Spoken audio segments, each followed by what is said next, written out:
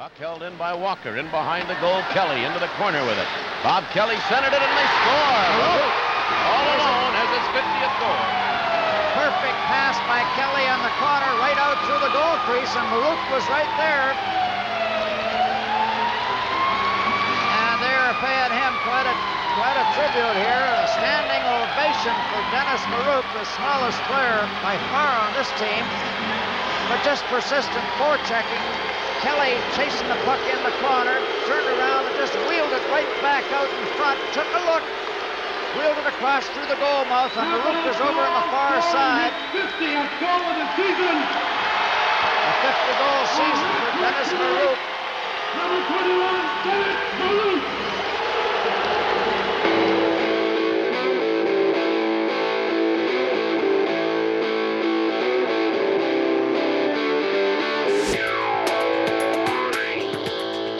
And now, ladies and gentlemen, boys and girls, a special hello goes out to the Director of Media for the Boston Bruins alumni, Mr. Mark. Nice to meet you, Marky. Welcome to the Pro Hockey Alumni Podcast, the voice of hockey legends. This is the classic hockey show for classic hockey fans. We celebrate the history of the game with stories told by the select few who actually lived it. Get ready for an all-access pass to the heart of the hockey universe. Only 20 men in NHL history have scored 60 or more goals in a single season. A sometimes forgotten member of this select club is an undersized, take-no-prisoner center named Dennis Maruk. And it's only fitting that Dennis is our guest on episode 60 of the Pro Hockey Alumni Podcast. As a junior in the OHA, Maruk was one of the greatest players in London Knights history, but his 5'8" height scared off NHL teams until the second round of the 1975 NHL draft, where he was chosen by the woebegone California Seals. After a standout rookie season in Oakland, Maruk and his mates moved to Cleveland, where he would continue to star while the franchise floundered. After just 2 seasons in Ohio, the Cleveland Barons were merged with the Minnesota North Stars in 1978, but Maruk was dispatched to Washington after just 2 games. It was in D.C. where Maruk would emerge as one of the NHL's premier centers, scoring 50 goals in 1980-81, and following that with an incredible 60-goal, 76-assist campaign in 1981-82. Maruk led the improving Caps in scoring in 82-83, but was traded back to Minnesota and was slotted as the team's third-line center. Amidst reduced playing time, Maruk adjusted to his new role and would become one of the Stars' top postseason performers in the notorious Chuck Norris division in the 1980s. As chronicled in his riveting 2017 autobiography with author Ken Reed, Maruk's post-playing days took him from hockey superstar to behind the wheel of a service ship in the Gulf of Mexico, to carrying bags as a bellhop at an Aspen hotel, to setting up furniture for Goldie Hawn and Kurt Russell, and to working as a farmhand for musician John Oates.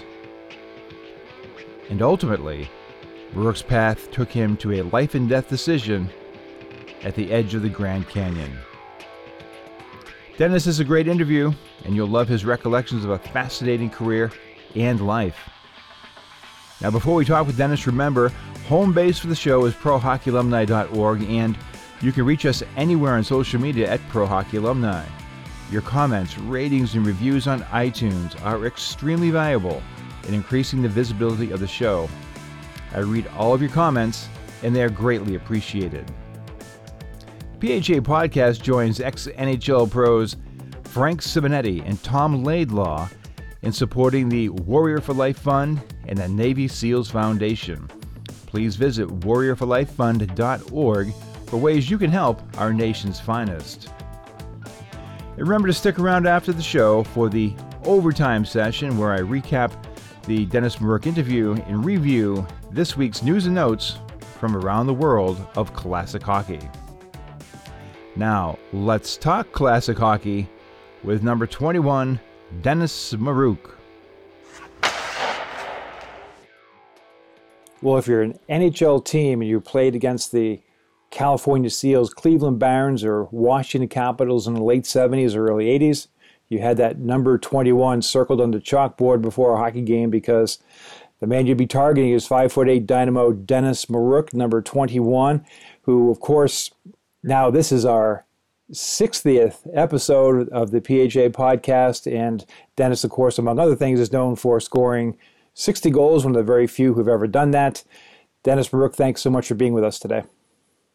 Well, my pleasure. Dennis, had a chance to meet you a few years back up here in Massachusetts for the Hug Foundation softball tournament, and you were a great addition to that successful event.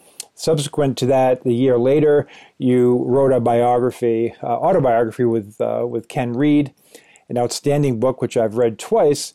It takes Dennis from the days of an NHL superstar to the middle of the Gulf of Mexico, to the snow-peaked mountains of Aspen, to the edge of the Grand Canyon, and a very dramatic scene in the book.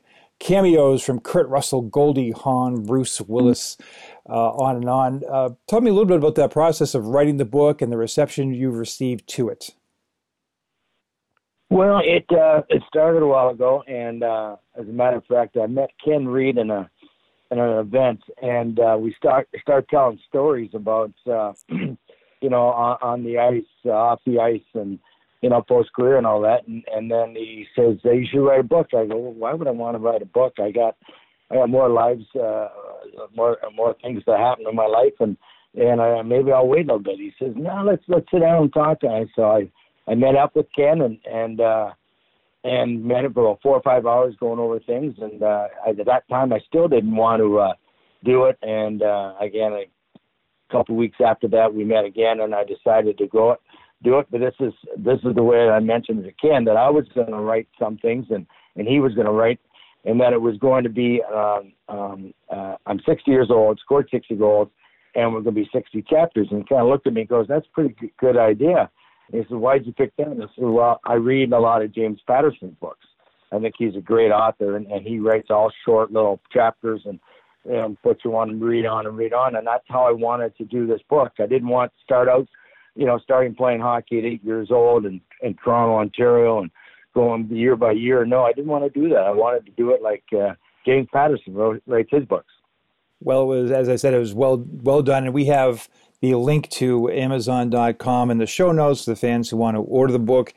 And as Dennis notes, it is a fast-paced book. It's quick, easily digestible, but it will kind of take you off guard at the beginning because it's not necessarily chronological.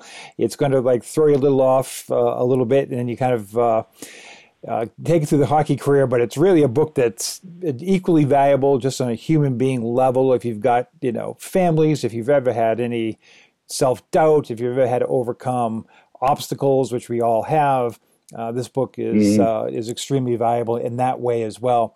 But getting back to the hockey part, and I'm sorry, I'm going to go right back to when you were 8 years old, and a good friend of mine, Rick Middleton, we've had on the show previously, and he said great guy. He sure is, and he learned how to play the game. He is a big advocate of playing street hockey and road hockey, and you did that as well. And you were a little reluctant to get into the youth hockey ice skating part of it. Talk a little bit about those early days of Dennis Maruk. Well, as a matter of fact, we played street hockey, of course, on the street, and it was icy. We had a lot of how do I say it? Guys that lived on the street, all around the same age, or were a couple years apart. So we made a couple teams, and we would play right on the street. Even when just before it got dark, we'd have to come in. But on the weekends was different. So then one of the goalies was playing house league hockey, and he said, "Why don't you come to my driveway, take some shots on me and on our driveway?" And I did. And with the puck, he goes, "You should shoot the puck pretty good. Why don't you come?" This was when I was 8 years old. He said, "Why don't you come play for our house league team?" I said, "Well, I don't know if my parents can afford it. So I'll have to ask them." And when I went and asked my mom to if I go try out for the team, she said, "You go right ahead. We'll sign you up and you go play." And that's where it all started. And at that year, my house league, I was the leading scorer, And I just continually all the way doing that through the minor ranks in Toronto, playing with the minor band of Marlies, Markham Waxers Junior B, and then playing a few games at the Marlies Junior A, and then being traded to the London Knights for Markel. Well, that's an interesting story in of itself, because at the time, the Toronto Marlboros, one of the great OHA franchises of all time, and you've got the big line there: Billy Harris, Dave Gardner, Steve Schutz. You've got Bob Daly, Larry Goodenough, Paul Bordlow. I played with those guys. I was 15 years old with those guys 3 games. So you got some great hockey players there. Yeah, there's about 14 pros on that team, and you're looking to have yourself. It's Maple Leaf Gardens. It's the Marlies. You're happy as heck to be there, and of all people, my old friend Colleen Howe and the Howe family intervenes as Marty Howe is on the team. Of course, they want the boys to play together. Mark is playing for another OHA team at that point, is property rights owned by them. And you get traded to the London Knights. Now, we all know the end of the story, which is you become one of the great London Knight players of all time, Red Tilson Award winner. However, you're just 15 years old. And you've been traded 15, 16 years old. It was pretty traumatic for you. And talk a little about your reluctance. I mean, you get Bill Long, a good coach up there, but hey, you're just a kid, and this kind of shatters your world at a very young age. Definitely, there's no doubt about it. And I'm sure I'm one of many other players that have gone through the same situation. It was out of my hands basically. I wanted to play hockey, but I was playing lacrosse in the summer. I was a goalie, and the junior A coach called me and said, let's meet at a gas station, because I was going lacrosse. I had half my gear on, and I thought I was going to sign a contract, because any Torontonian boy wanted to play in Maple Leaf Gardens Sunday afternoon at 2 o'clock for the Toronto Marlies would definitely sign a contract. So that's what I thought I was doing, signing a contract. And I get into his car, and he goes, we traded to London for Markel with another player. And I start crying, and I said, I'm quitting hockey. I'm not going to London. I'm just going to stay in Toronto. So it took all summer. Bill Long would come down 2-3 times to visit, and I would just leave the house, and he'd go in and talk to my mom and dad, and I would just leave. I wouldn't even talk to Bill. And it just took all summer. My older sister said a few weeks before camp, listen, go to London. If you like it, stay. If not, you can come back home. So that's exactly what I did. And ended up staying, had 3 great years in London and great fans there. And as a matter of fact, October 1st, I moved back to London. Wow. Did not know that. I just moved to London until October 1st. Yeah. See, that's the good thing about the show. You learn something every day. So congratulations on that. And of course, you parlay, Dennis, a tremendous junior career. Now, you have one thing working against you at 5 feet 8 inches tall, and you've heard it a million times in your lifetime. NHL, started to go for the bigger, tougher players. You look at that 75 draft, and if you had to redraft today based on that 75 draft, you would go number 1. But you end up going in the second round. The recently deceased, rest his soul, Bill McCreary Sr., selects you very, very wisely. Ralph Klassen in round 1, you in round 2. And the thing that surprised me in the book, I did not know this, your agent at the time was none other than hockey legend Boom Boom Geoffrion, which boom. So how did that initial negotiation go with the Seals? Well, I think what happened there was, yes, you're right, 5'8". I thought it was going to be drafted when I was 18. We had an exhibition game, London Knights against the Washington Capitals. We lost 8-5, and I scored 4 goals in that game. And I thought, well, geez, I'm ready to go now. But I didn't get drafted, and then the next year I was drafted first pick in the second round. Still, and I think the big reason, because I was small structure, and they're looking for the bigger guys. And then so I got drafted, and I go to California with Boom Boom Geoffrion, and we had a lot. The 3 other lawyers were from Montreal, but he was their agent doing the contracts and stuff for the teams and general managers. So we had a meeting with them, and we walked in, and Boom Boom said to me, he said, Dennis, you just sit there and just listen. Don't say anything. I'll do all the talking. Well, Boomer doesn't speak very good English, and and they talked a little bit with Bill McQuarrie, and Munson Campbell was the president. And they said, well, Dennis is going to the minors for a couple of years. He's small. He needs to put on some weight, get stronger, and then we'll see how that goes right there. And Boom Boom goes, well, no. My Denny, he played no minor. He scored you lots of goals, and we signed the contract today. We signed now. We get paid we get signed contract. He don't play no minor.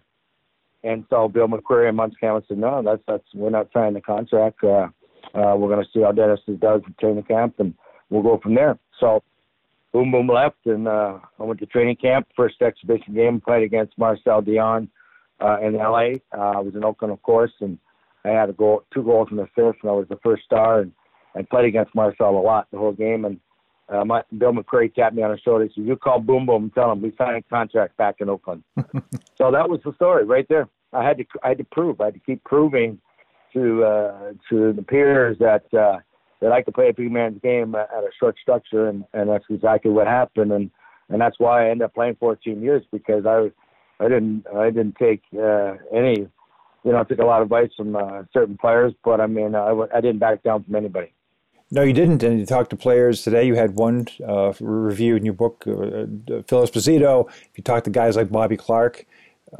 It's basically the same report on Dennis Maruk. He never backed down. If you gave him a little rough stuff, you're going to get it right back. And of course, you had to do that to prove yourself, because you're always having to prove yourself all throughout your career, from the beginning right to the end.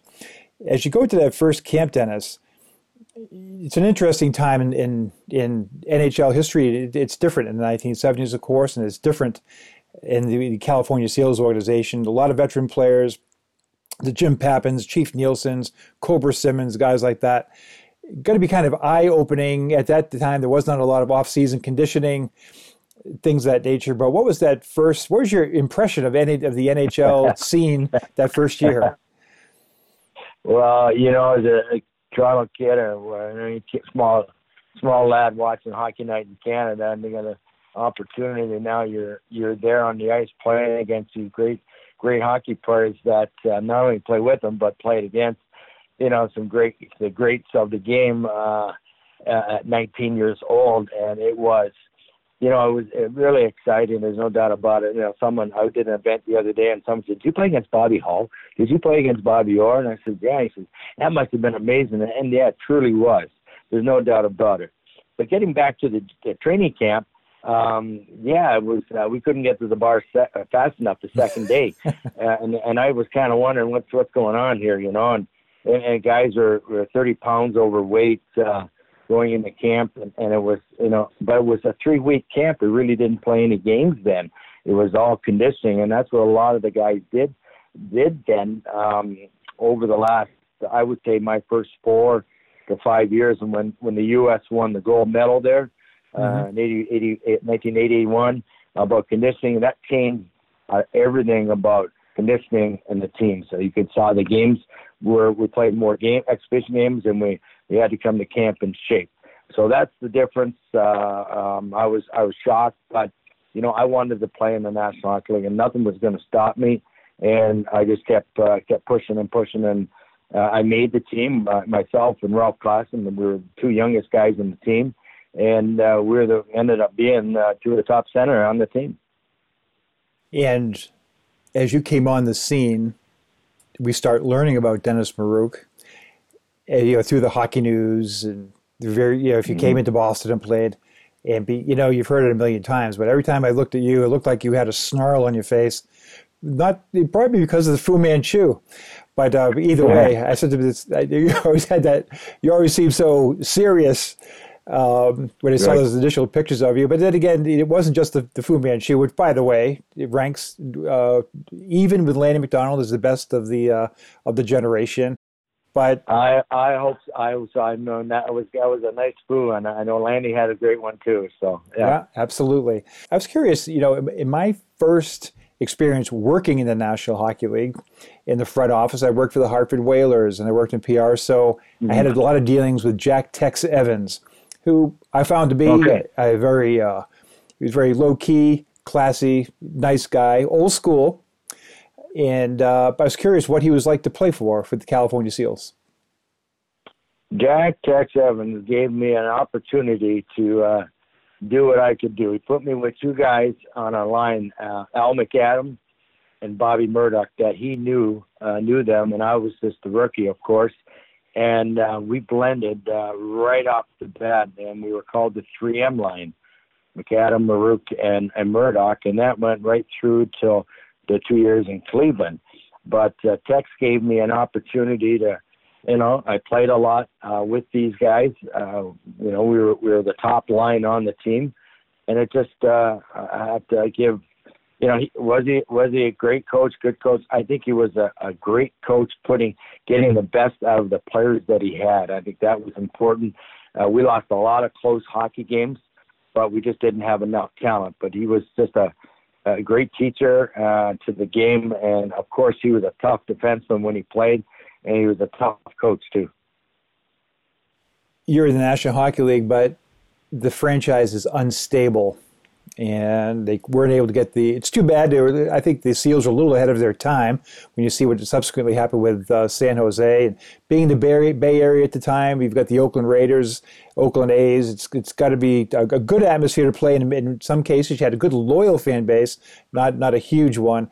And eventually, it's deemed that the team is going to move to Cleveland, Ohio. And we all know the WHA Cleveland Crusaders, of course, they were poorly attended because you have this big warehouse basically built out in the middle of nowhere in Richfield, Ohio. You come out there, right? You come out there again and again. It's the same situation. So now you've gone to the National Hockey League. You're productive as heck. You make the All-Star team. But what is it like playing in Cleveland? Is it difficult? And I've talked to a couple of players who played for like Kansas City and Colorado. But is it difficult for you, even though you're driven, even though you're an all-star, to keep yourself focused on those home games when there may be, especially in that building, 4,000 or 5,000 people in the rink?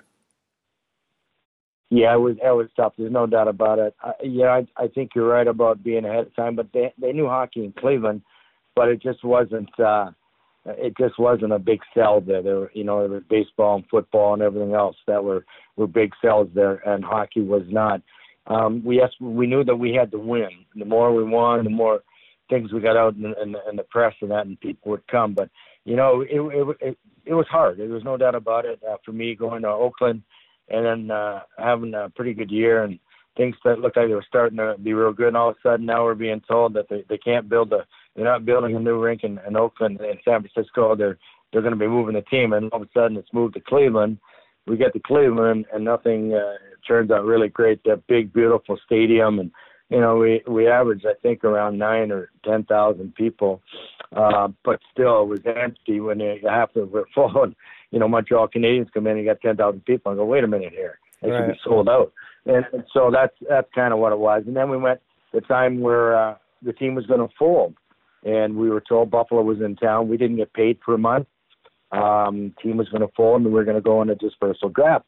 So we're ready. After our morning skate, went out and had a few pops and lunch and said our goodbyes because who knows who we're going to see each other again. And they ended up calling our player, Bob Stewart, I think at 4:30, and said the NHL took over the insurance, so we had to play the game. And they were taking over our payments at 4:30. So we had at 4:30. So a couple of guys came about 10 to 7. Kind of a little lit up a little bit, but what can you do? I mean, that's they were told us, and all of a sudden they told us that we lost 6-2, but we had a lot of fun during the day anyway. So and they ended up playing the rest of the season, and then of course Cleveland and Minnesota merged. So and then at that time, I continue on here. I got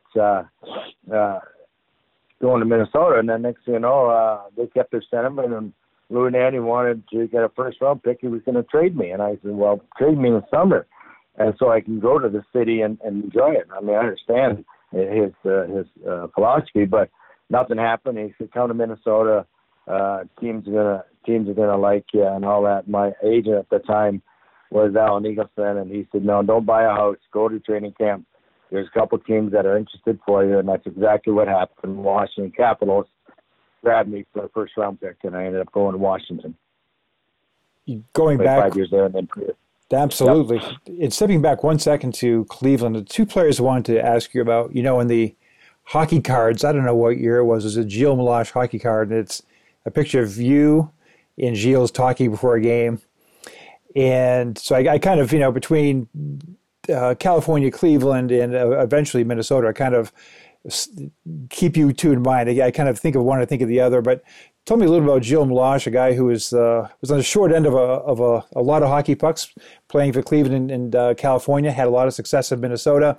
What type of guy was Gilles, and what type of goaltender was he? Well, just think if he was playing for Montreal, French-Canadian goalie and playing. He was he was probably our most valuable player in the years I played with him, due to the fact that because our team was not real strong the 3 years, and he just get peppered with shots left and right, and he kept the games close for us. And he didn't win a lot of games, but and the games we won a lot of them was because of Gilles Meloche. Off the ice, just a wonderful gentleman. There's a goalie that you can sit day of the game and talk to him about the game. Where a lot of goalies in the game, you can't even talk to them. Right. He's one goalie you can fool around with and talk to, and even if he's playing, and that was, I thought, was pretty neat. I learned a lot from him. During my whole career, I talked to a lot of the goalies about good goal scorers, whether they kind of give them, and I learned a lot from our goalies, what I should try and do on their goalies. So, but Gilly was just he got me introduced to red wine, Cabernet in California. Before I had Matouche Rosé, which is kind of a light wine, and I was 19 years old. But he got me instituted in the California cabs, and that's pretty much what I drink now ever since that day. So, and he just took care of me because I lived down in Hayward, California, and that's where he lived.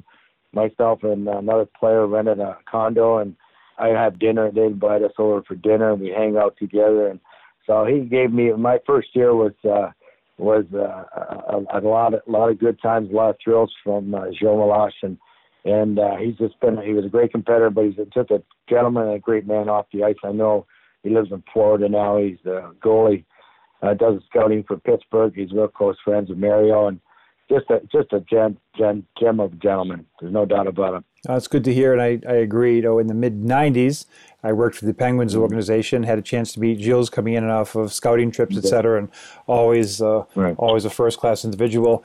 Dennis, one other, when you mentioned Marcel Dion, who, by the way, one of the great players of all time, wrote the foreword to your book, which was very interesting in and of itself. But when I think of Dion, I also think of a guy you played with in California, in Cleveland, Charlie Simmer.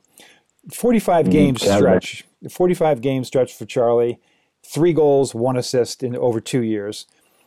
Clearly he had some ability, but I think a couple of lessons to learn here. Number one, 2 years later, of course, he ends up leading the NHL in scoring, but playing that left side with Marcel Dion. And you just never know. I mean, you get a guy in the right situation where he can utilize his skills, and you can go from, a borderline NHL player to one of the most productive. Yeah, you're so right. Yeah, you're so right. Chaz was a great competitor. I remember Chaz at that time. He was kind of up and down. He wasn't solid on the team, and it's just like I don't know what. As a player, you're worrying about yourself and your job and all that, and you see guys go up and down, and you wonder why is this happening, and maybe it's not the right fit, the right situation, right team, and all that. Sometimes they say grass isn't green on the other side, and you get traded to a team, and next thing things don't work out.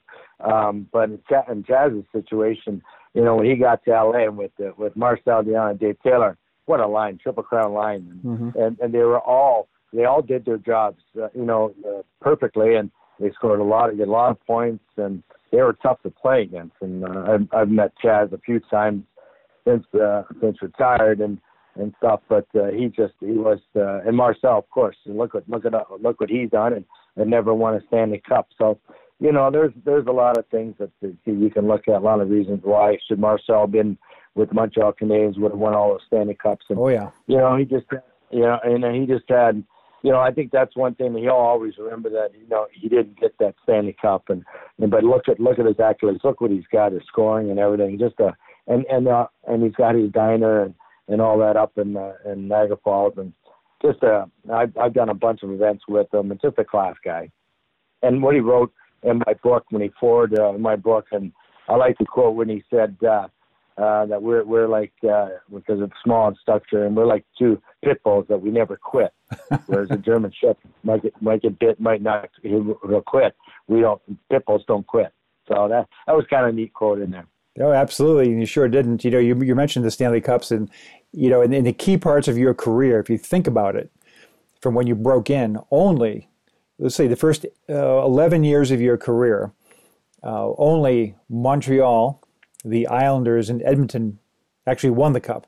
So there's so many great players that generation who didn't, because only 3 teams did in that stretch of time, and they had some real dynasties. So you're definitely not alone. I've had the discussion with Rick Middleton many times, how, you know, it was just these days, you know, it seemed to alternate every year. Teams are able to pop up and everything and win one, then slide back. Back then it was very, very difficult. But as you noted, you're traded to Washington, and it's a great fit for you. And I remember a guy I used to work with, Tommy Rowe, in that first year. I think he had a 30-goal season. That was a career high for him. So you're fitting in Washington. But one thing keeps repeating in your career at that stage, and that is the Capitals are under financial duress. And really, Abe Paulin does a tremendous job keeping the thing going. And now, of course, it's a great organization, a Stanley Cup champion. But people forget, back then it was save the Caps. It was touch and go there for a while. Oh, you're definitely right. And you know, Abe Paulin was a great owner, great man, and he worked so hard to get this to keep the team there, because the team was going to fold. It was they needed to get more season ticket holders, and we did have Save the Cap campaign and going on, and it survived. And then all of a sudden they made that big trade, defensive trade, where we traded Rick Green and Ryan Walter for Rod Langway, Brian Ingram, Doug Jarvis, and Craig Laughlin.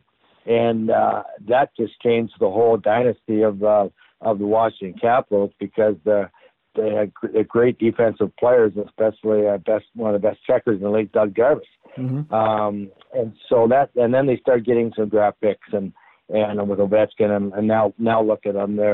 They won a Stanley Cup, and I was so proud that they on the TV, the announcers were, you know, mentioning my name and Mike Gardner and Rick Green of the guys that started all this, and they should be proud. And we were definitely proud, and we watched, and I was part of it. I went down to the banner raising and the red carpet, but you know, it's great to see, and I hope they do it again. Absolutely. Well, you sure were a pioneer. ESPN used to telecast Capitals games with more regularity than most, Capitals and Whalers, and so we got a chance to watch Dennis Maruk. And in your year 2, you were productive, but you had the injury. But in year 3 in Washington, you combined with Hound Kelly and Jean Pronovost, and I'll tell you, you know, it's hard to make the National Hockey League. It's hard to stay in the National Hockey League. It's even more difficult. It's a very, very small number of people who score 50 in the NHL, and you do that, and you complete that with a 3-goal game against the Detroit Red Wings, which we heard in the opening of the show. But you've got two real veteran guys really at the end of the line, but who've had, you know, Kelly, of course, with 2 Stanley Cups in Philadelphia, John Pronovost, a big scorer with Pittsburgh. But talk a little bit about how that line gelled together. Well, I mean, you got 3 different players on the line, and I was the young centerman, and they put me together with the 2 of them older guys, mature guys, and thought this would work, and it did. It took a little time, but we got to know each other. And you know, Bob the Hound, he was more of a guy running the corner, get the pucks, bang a few bodies, and either myself or Jean Pronovost would come in and try and pick up the loose puck, or Jean had a little more scoring ability than better hands than Bob did. But Bob, he ended up getting, I think, 25 goals that year, so it was, I think, his best year ever. So we had a good line for that year, and they were definitely helpful in my getting 50 goals. There's no doubt about it. You just don't do it yourself. You know, even Gretzky, you know, he doesn't do all that because it's just himself. He gets a lot of support with him. But you know, you really look at the line, you look at what your talents and strengths are, and we blended pretty good. Prony and I were two guys with the offensive power, and Bob Helm was more of an aggressive, stay in front of that, create traffic, give us room, and all that kind of stuff, and it worked out. You not only proved that 50 was no fluke, you take it one level higher. You nail 60 goals in 81, 82, and you do it with a completely different line, mostly playing with Ryan Walter and then Chris Valentine. And Chris, of course, had a very brief NHL career, but that year he had 30 goals in 60 games. And Ryan Walter speaks for himself. He created a lot of commotion in the corners. He could score, pass, and he played the all-around game prior to being traded.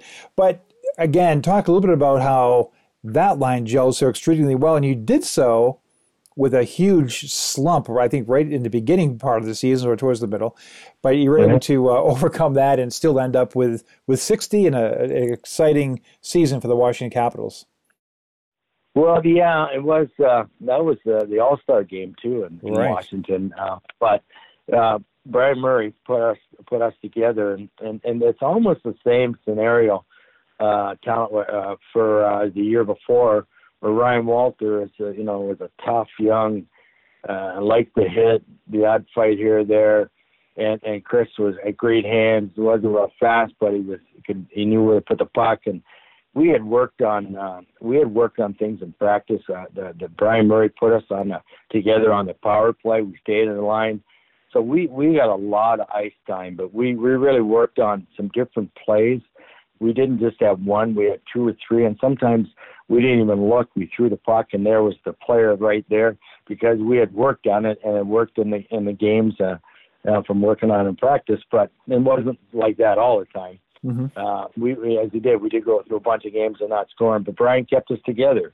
He knew that we were still getting chances, but we weren't scoring, but we were still working together and still doing the things that he wanted us to do, and it just excelled. I think Ryan had a 30 or 40 goal season that year too. So we had a lot of goals in that line, and he kept us together, and so it was just a compliment from these two guys that. For me, getting 60, I think the last 3 games, I didn't get a goal, but we had a lot of chances. I could have had more than 6. I think that year, I probably could have had 75 goals. Wow! If things went in and we didn't have that slump, probably 75 goals or something like that. That's just how our line was. How we created a lot of scoring chances, and a lot of times it worked. You had some bad luck at various points in your career, but this year wasn't one of those years because this happens to be the year the All-Star Game is in Washington. And as a fan watching the game, of course you can see it on YouTube now, but as a fan watching the game, I was really waiting for you to get introduced, waiting what the reaction would be. So they get down the line, and Mark Tardif, one of my favorite players, and then it comes to Dennis Maruk, and the place just goes crazy. Your parents are there. You're at the center of the hockey universe at that moment. How does that feel? Well, there's no doubt about it. I could have been. There could have been other players on the team to represent Washington as well. But I got chosen, so I had to represent our team, and I was really honored to represent Washington Capitals and be on that ice with great hockey players. There's no doubt about it. And then the crowd's booing the Islanders and the Rangers that are on, and then even the Oilers. They're going all of a sudden come my name at the end, and I was the last one introduced, because of Washington, and it was just a outstanding ovation that went on wasn't just for 10 seconds, went on for a good minute or so, and so. Yeah, I got the chills and all that. So I remember that day to this day. It was just a wonderful experience. And, going to the White House, having lunch at the White House and meeting Maruk, all those things that went on that whole week up to the All-Star game was just a highlight in my career. And I can always say that's my Stanley Cup. You know what I mean? Because I never got one and all that. So, but it was just a wonderful year, yeah. Dennis, when you talk about your Stanley Cup, and we appreciate the time here today again, but you're one of those guys, I think of like Guy Chiron maybe being another one who would, because the teams weren't successful during the regular season, you end up playing in the World Championships. And in this book, we can't go through them all, but in the book there's some real sometimes funny stories, the black sheep stories and things of that nature, but be able to, so it's great stuff. And again, we highly recommend this book. I'm just telling you, our fans, our classic hockey fans here, we have a lot of them. If you haven't read Dennis Maruk's book, please do so. You're going to really enjoy it. And we talk a little bit about the World Championships, and at various times, various players are playing with you. But I guess I'm just asking. I guess would ask you in general, just being able to. And the thing about these tournaments was they're a little bit of a mystery to me because I'm living in the United States. They didn't get a ton of coverage.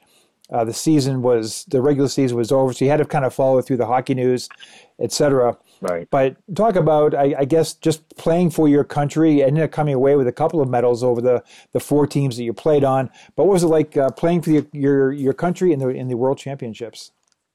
Well, anytime you're playing for your country, you're so pumped up, you're so excited, and going against the top players in the other countries. I mean, we didn't have our best. We were able to have our best players.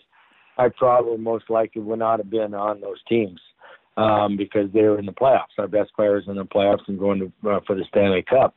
And I'm talking about the centerman position. That's where I was. Yeah. And you know what I mean? So there was so many great hockey players playing in the center. But I got chosen. I got the opportunity to go to Europe and internationally to many different countries and was able to show people out there what I could do. And I remember, we didn't have the best teams, but we got together and worked real hard and tried to do the best we could there against their best. And, I remember scoring against Tretiak, and that was an honor for me to be able to score against one of the best goalies ever to play the game of hockey worldwide.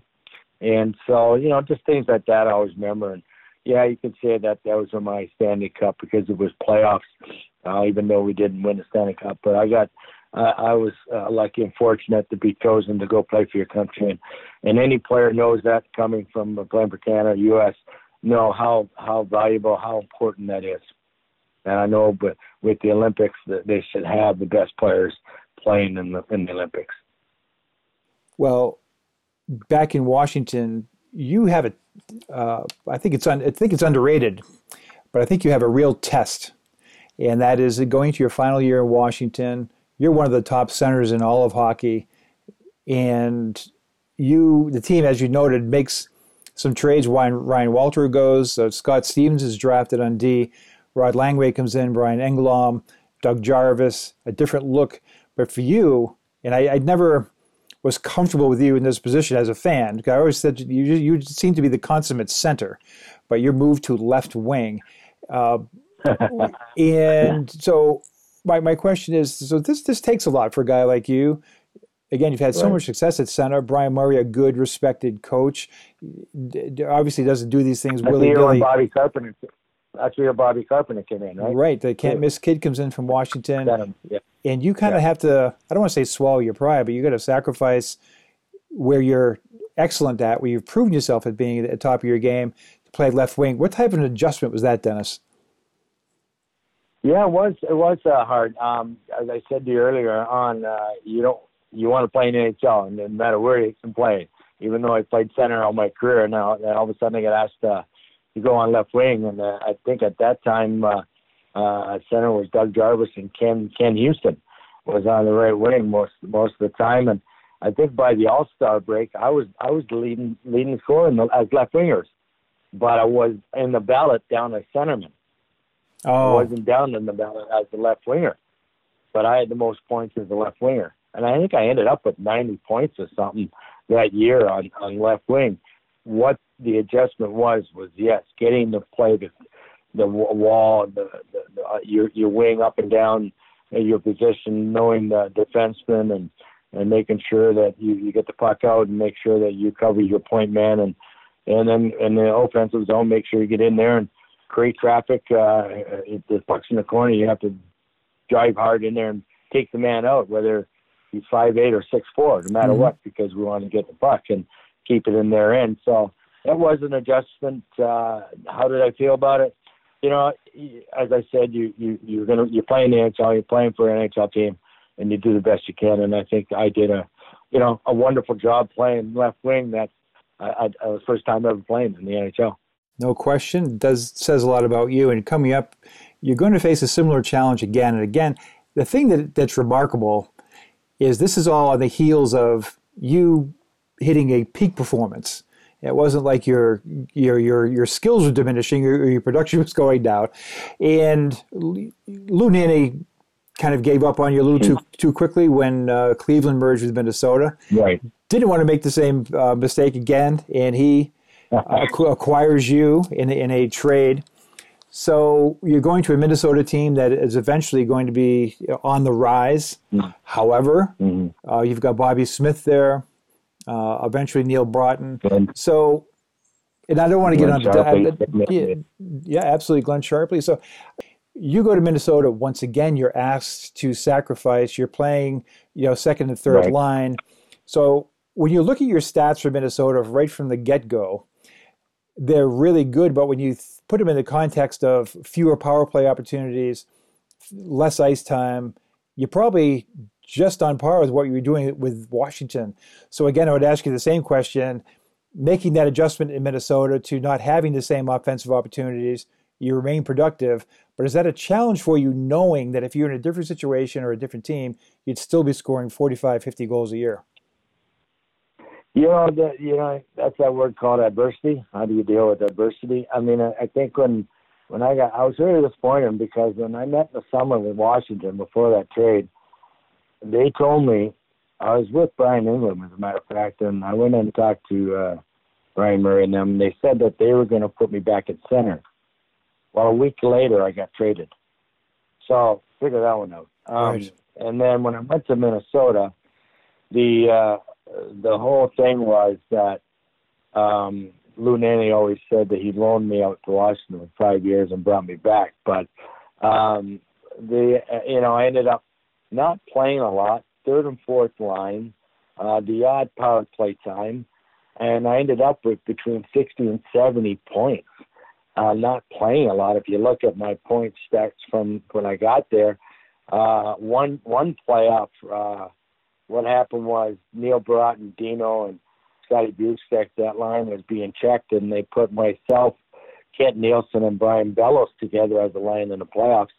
Well, I think I had 15 points in a 5-game series, and nobody caught me till the last round in the playoffs.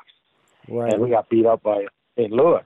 But I mean, to me, I question why did he not use me more when he knew I could do more. Prime example, what happened in the playoffs when our line became the top line, and we weren't the top line during the regular season because we played with Neil Broughton, Dino, and all those guys a lot more, and we were thrown in here and there. And that's all it was. You had to deal with. You just had to be ready. And at one time, they were going to trade me, and during that whole time, and I was frustrated and disappointed, and I was the odd man out. I couldn't even practice with the team. I had to practice on my own. Wow. And when we went on the road, to play a game, I was the extra man. They were trying to make a trade, but I didn't practice the team. I practiced by myself, and That's where it was for a while. And about 8 games, there was an injury, and they put me in the lineup against New Jersey, and I scored 2 goals. And of course, I played more after that. You see what I mean? So, right. And I didn't get traded. It's so much. There you go. Yeah, there you go. You talk about the adversity and those times when you're skating around the ice by yourself, and you're wondering. Maybe you're doubting yourself, wondering why they don't believe in you. And then at some points, you're in the press box. Never more talent in the press box than whereas some of those Minnesota days when you and Kent Nielsen were in the press box. Two of the most talented. Montreal one game, we're looking at each other. We're two best, but what are we doing in here? What did we do wrong? And we were just a healthy scratch, and that's all it was. First of all, you're going through the Chuck Norris division, as they used to call it, the black and blues, tough. And you've scored at a better rate in the playoffs than even you did during the regular season. I think you averaged over a point a game in the postseason. But in the end, back in those days, as we talked about earlier in the show, you kind of had to run into Edmonton every time I talk to guys who played for Calgary or you talk to a guy from Minnesota, eventually you got to deal with maybe the greatest team of all time, certainly one of the top 4 or 5. I think that Minnesota, the one year there, we had the team to beat them. Mm-hmm. We just didn't have enough. Yeah, you had a tough, I believe, a tough overtime game in game 2. Yeah, and there was one game we were leading 4-1 midway through the second period, and we lost 7-5. Right. So there you go. But that was That was a good group. I was wanting to skip ahead to 87-88. Herb Brooks was on the scene, and he's of course celebrated as he should be as one of the great American coaches of all time, U.S. Olympic champion. However, this season 87-88 is just miserable from beginning to end to Minnesota. And I know that he had asked you for your opinions on things and what have you. Right. I think you had a good rapport with Herb. But tell me a little bit about Herb Brooks in that very challenging year. Well, that year was, I think everybody said could Lou Nanny and Herb Brooks work together.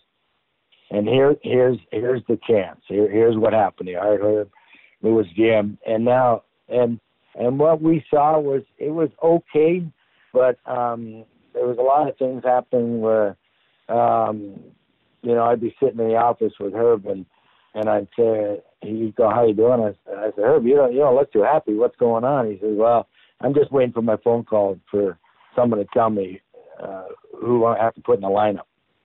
So there you go. Mm-hmm. That kind of a situation right there. And he respected me because what I did was, a very prolific goal scorer, and I was killing a penalty and blocking shots and things like that. And ended up getting a shattered kneecap, and he respected me for giving up what I did and tried to learn and do something different, killing penalties and all that kind of stuff. So he respected me for that, and I respected him as a coach and what he did. And, with the gold medal, with the Americans and all that, he was just a wonderful man and a great family. I got to know the family and all that. So yeah. Well, in your final year, a little less rapport with a guy who was controversial, Pierre Pagé, and your career comes to an end. And you go into the front office of Minnesota. You leave your career now. You're selling tickets, I believe, as a ticket department, working for Lou Nanny now in that role. So that has got to be the strangest feeling in the world, going to the Met Center with a shirt and tie on, as opposed to, well, I guess you're always there, but going as an employee. How is that adjustment psychologically? Now, I've talked to guys over and over again, but I always think to myself, and I've been around so many former players, how difficult it must be to do something that you love and that you're great at, and then all of a sudden you have to make that switch on a dime. Boom. Now you're in the marketing department with the North Stars. How was that experience? What's your post-career, what you're going to do, I think that's what I, at that time when I was retiring, I wasn't really set up to walk into a job situation. I felt, well, maybe I'll try working on the business side of it for a year. But when I went through that year and what I heard and what I saw, probably in a different situation or a different team or a different management situation, I probably would have stayed working in that. But under the circumstances there in Minnesota, it wasn't a good fit. So I had to leave there. And I think that's where I was excited. I enjoyed it. I enjoyed walking into an office. I enjoyed doing that. I enjoyed going out in the public and meeting people, selling advertisement and things like that, and towards the Met Center and all that. I enjoyed that. It was a lot of fun. But just the way it wasn't working out the way I thought it would have worked out. So I had to move on. Well, you did, and boy, did you ever. You talk about moving on. What a story. And again, I will say this now for about the third time in the interview. When you read the book, you'll find that we've gone through Dennis's hockey career. That's the show we do. But the really fascinating, to me, meaningful parts of the book, even more so than the playing, are the post-career and the relationships. That's personal. And getting into the personal stuff. And all that. And I guess the honesty, Dennis, about depression and self-doubt. And again, these are things that we all go through, but sometimes you feel like, a National Hockey League player would not go through these type of things. But maybe even more so because, again, you've had the highs and the lows that maybe, the regular guy hasn't. But I'd like we can skip ahead. I wanted to just take you to what we talked about earlier. You're at the edge of the Grand Canyon, essentially. You're driving to Las Vegas from Aspen. You've called your family, essentially just, tying up loose ends, it seems like. You're just saying, hey, I love you. You're talking to your family. You don't even know if life is worth going on at this point. But take us to the Grand Canyon and how you kind of emerge from those depths with a great deal of help from your family. Well, as I said, it started in post-career. You started working on different jobs, and we were always told during our professional career that there was going to be a lot of windows open for us when we retire.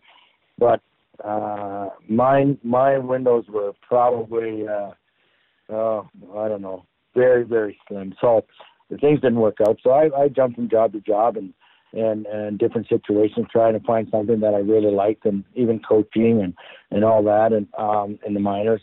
And it just one thing led to another.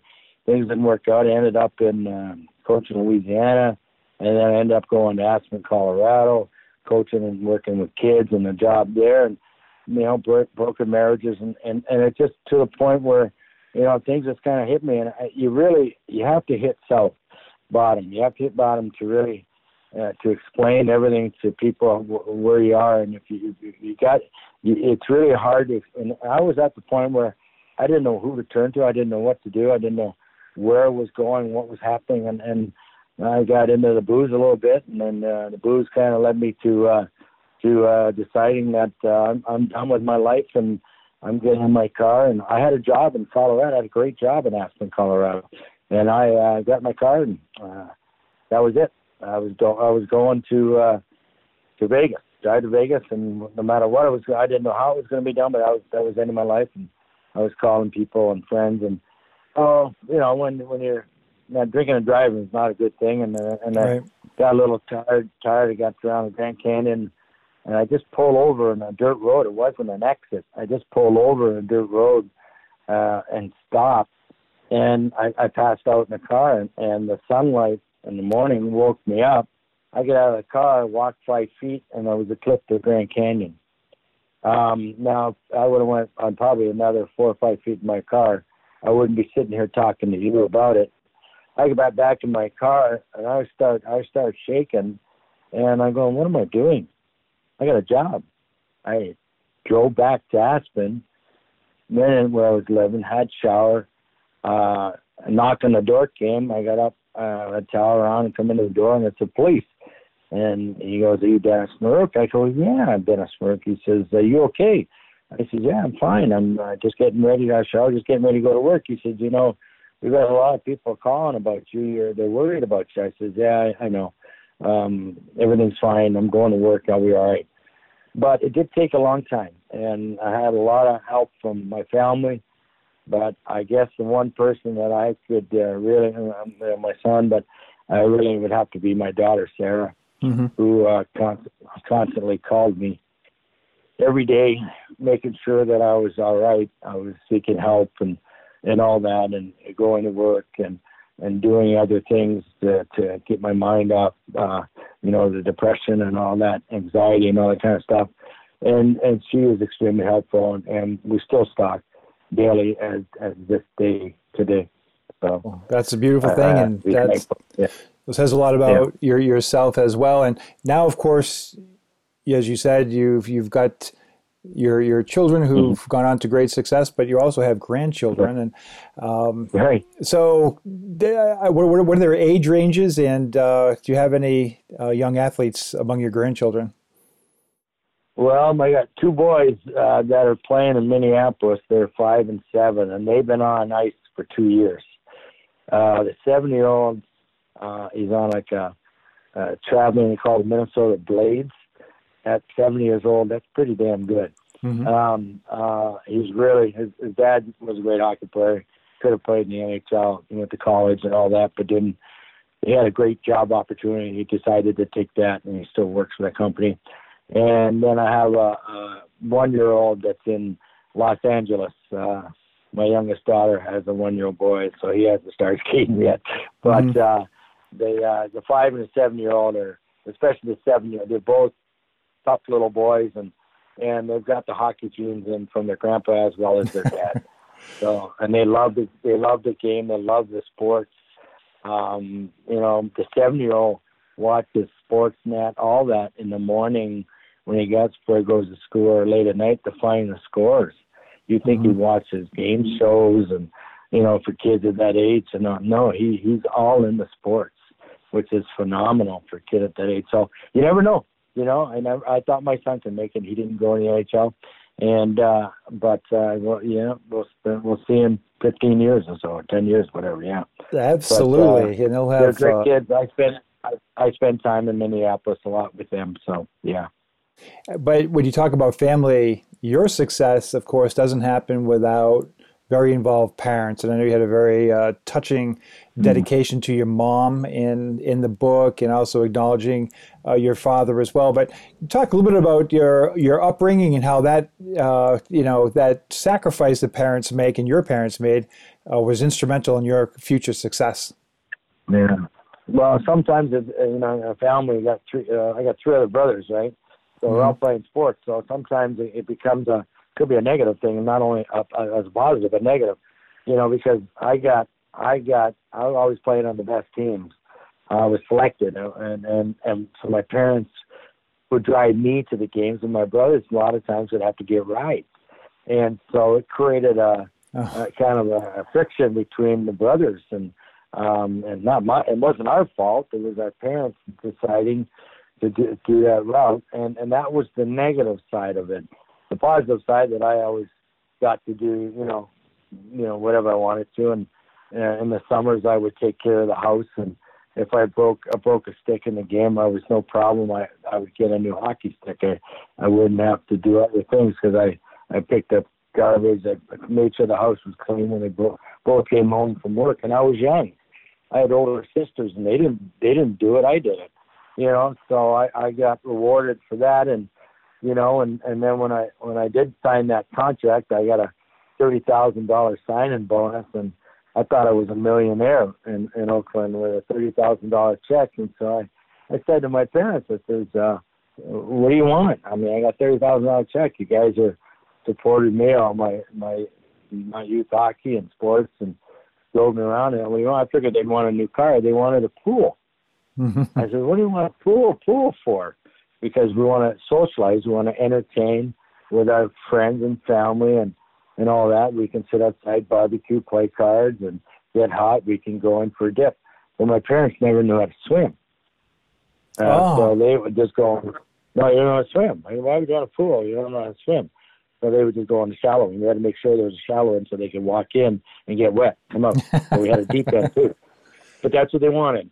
And they loved it. They had even Wayne Gretzky. As a matter of fact, Wayne Gretzky was back there in our house, West Summer Collegiate. My younger, I had already played in the NHL, and Wayne hadn't played in the NHL, and he was doing awards at West Summer Collegiate with my younger brother, who was a football player. And Kenny, what's his name's Kenny, brought Wayne over to the house, and I'm in the backyard.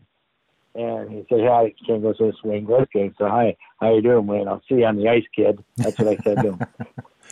Well, I guess I did see him on the ice, yeah. So, yeah, many, many years I played against him. But that's just how things went with all that money and my parents. And, sometimes when you have a big family, you have some friction. But we all worked out. We're all close, so it's okay. Well, great story, as I said. The book, fantastic. And what a privilege it is to talk to Dennis Maruk today. And again, fittingly, episode number 60 of the podcast. And we saved it just for Dennis. And we're so glad you had the opportunity to talk to us today, Dennis. And we look forward to seeing you on the road sometime soon. Anytime, my pleasure. Thank you very much.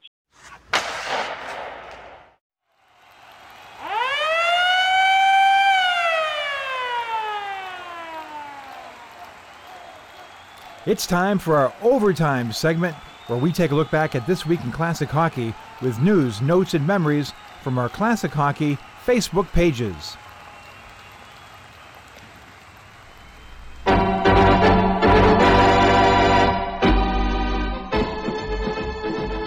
This week in Boston Bruins history, December 7, 1967, Johnny Chief Busick scores twice to become the Boston Bruins' all-time leading scorer with his 576th career point. Busick passed Milt Schmidt's record of 575 points as the Bruins won the game 3-1 over the New York Rangers at the Boston Garden. According to Fran Rosa of the Boston Globe, at 10:08 Thursday night at the Boston Garden, the crowd began to chant "Chief, Chief, Chief" and roared a tribute to Johnny Busick. Busick had scored his second goal of the game, a 30-foot skimmer at 16:39 of the third period to give the Bruins a safe lead.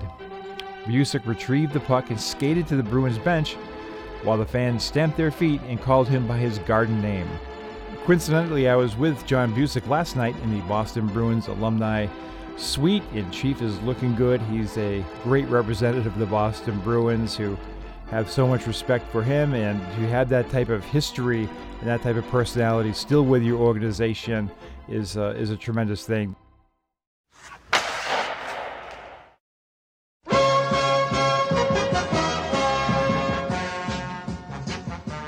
This week in Whalers history, December 7th, 1977, Gordie Howe breaks an agonizing 10-game scoring drought to score his 1,000th career goal against the Birmingham Bulls in a 6-3 Whalers World Hockey Association victory. According to Gordie, we were on the power play with a forward line of Antonovich, McKenzie, and myself, plus the defensive unit. Antonovich had hit the goalpost. Pi McKenzie threw it across the crease, and it was in. It was an almost identical play to when I got my first career goal against Turk Broda. Gordie's historic goal came at the expense of future Whalers goaltender John Cheech Garrett.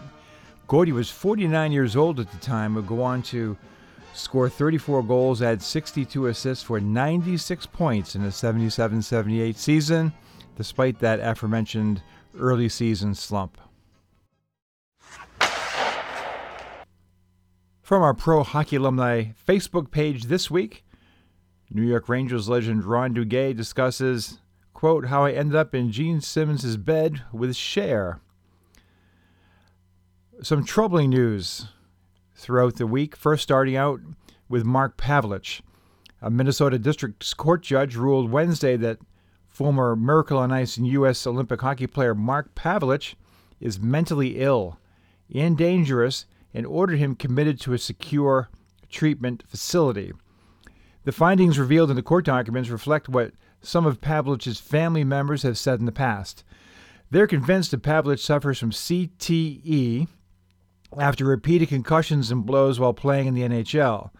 They said they started seeing changes in him a few years ago and had tried to get help for him, but that he had refused.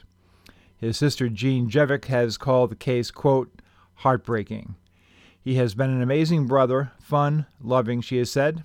This has been a total change. We also have a link to a story about the incredible outpouring of love and fond wishes for Montreal Canadiens legend Henri Richard as he deals with Alzheimer's disease. And finally, on another troubling note, former Chicago Blackhawks center and Tampa Bay Lightning coach Steve Ludzik is battling end-of-stage liver disease and requires a life-saving transplant. News of Ludzik's current health situation comes nearly 20 years after he was diagnosed with Parkinson's disease. In 2012, Ludzik revealed that he'd been battling with the disease since 2000. Now, he opened the Steve Ludzik Foundation in 2013, and that supports the Steve Ludzik Parkinson's Rehab Center in St. Catharines. More than 220 people have come to the center since it's opened its doors, according to the foundation website, and more than $850,000 has been donated. So Steve, of course, is a great guy who's done so much for so many, and he's in need of help right now, and he can't do this himself. So we are sharing this information and getting the word out, and hopefully he will have a solution to this situation in short order. Best of luck to Steve in this new battle that he'll be facing. I had a chance to spend some time this week with former Boston Bruins left wing Stan Jonathan, who is in town making one of his rare trips. He makes a trip a couple times a year into Boston. Had a chance to sit down and talk with him, and Hopefully he'll be on the show sometime during the season. Stan, one of the toughest players ever, one of the most popular players to ever wear the black and gold, and we hope to have him on here telling his story sometime soon. And speaking of future shows, we'll be commemorating the Kansas City Scouts now on their 45th anniversary of their beginning of their franchise in 74-75. And we'll have, to celebrate that, of course, author Troy Treasure, who wrote the book Icing on the Plains, the comprehensive history of the Kansas City Scouts. Also, former Kansas City Scouts player, left wing Robin Burns. Now, if you haven't heard of Robbins, he's one of the most important figures in hockey in the 1980s, 90s, and beyond, as far as some of the innovations he came up with after his career was over. A remarkable guy, really funny, a ton of stories. You'll want to stay tuned for that. Well, I hope you enjoyed the discussion today with Dennis Maruk, a really good guy, and he was a great interview, very forthcoming. This book is outstanding. Now, in the format of the show, we could go on with Dennis for about 2 or 3 hours. There's a lot of things he talks about there. He's a great hockey instructor, so he talks a little bit about his thoughts on that.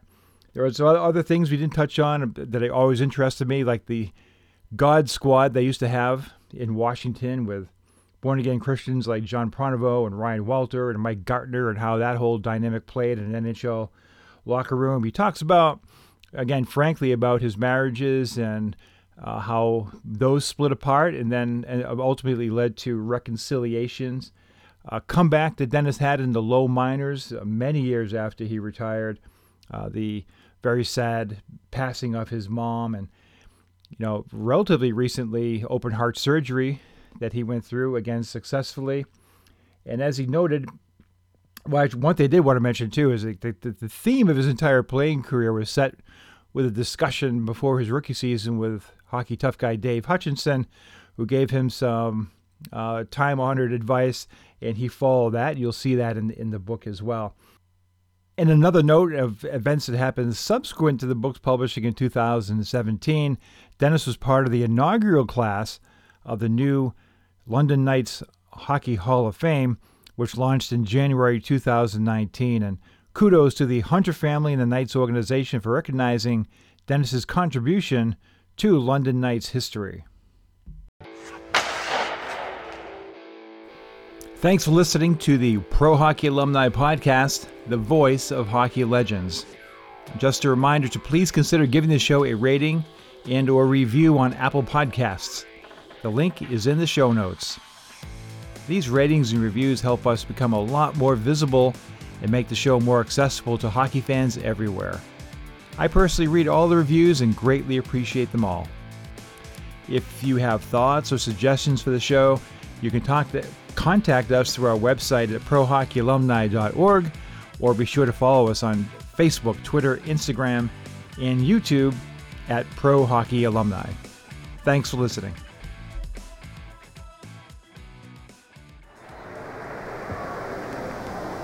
From the Quebec Nordiques, number 8, left wing, Mark Cardiff.